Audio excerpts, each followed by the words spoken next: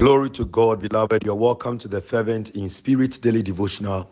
It's Sunday, 23rd October 2022, and our theme for today's devotion is Make Life Comfortable for Everyone. Make life comfortable for everyone. Genesis chapter 13, verse 11a. So Lot chose the whole Jordan Valley for himself and moved away towards the east. Beloved in the Lord, when Abraham gave Lot the opportunity to choose a portion of the land available to them to settle separately on, he took all the well-watered part and left the dry place for Abraham. He did not propose that they share between the fertile and barren lands. He went for all the good part. He did not care about the welfare of his uncle. So many people are living the Lord's kind of life. They only think about their comfort and will do anything to get it, even if it will come at the expense of their own relatives and friends.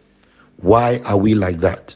Beloved in the Lord, there is no real comfort for you if those around you are discomforted. So learn to make life comfortable for everyone. Only then can you enjoy true comfort. Hashtag high impact people. Let us pray. Dear Lord, please help us to prioritize and seek the well-being of those around us in the mighty name of Jesus. Beloved, may the Lord bless you and keep you on the right path. This is your brother, Reverend Naughty. And remember, the right thing is always the right thing to do. Bless you.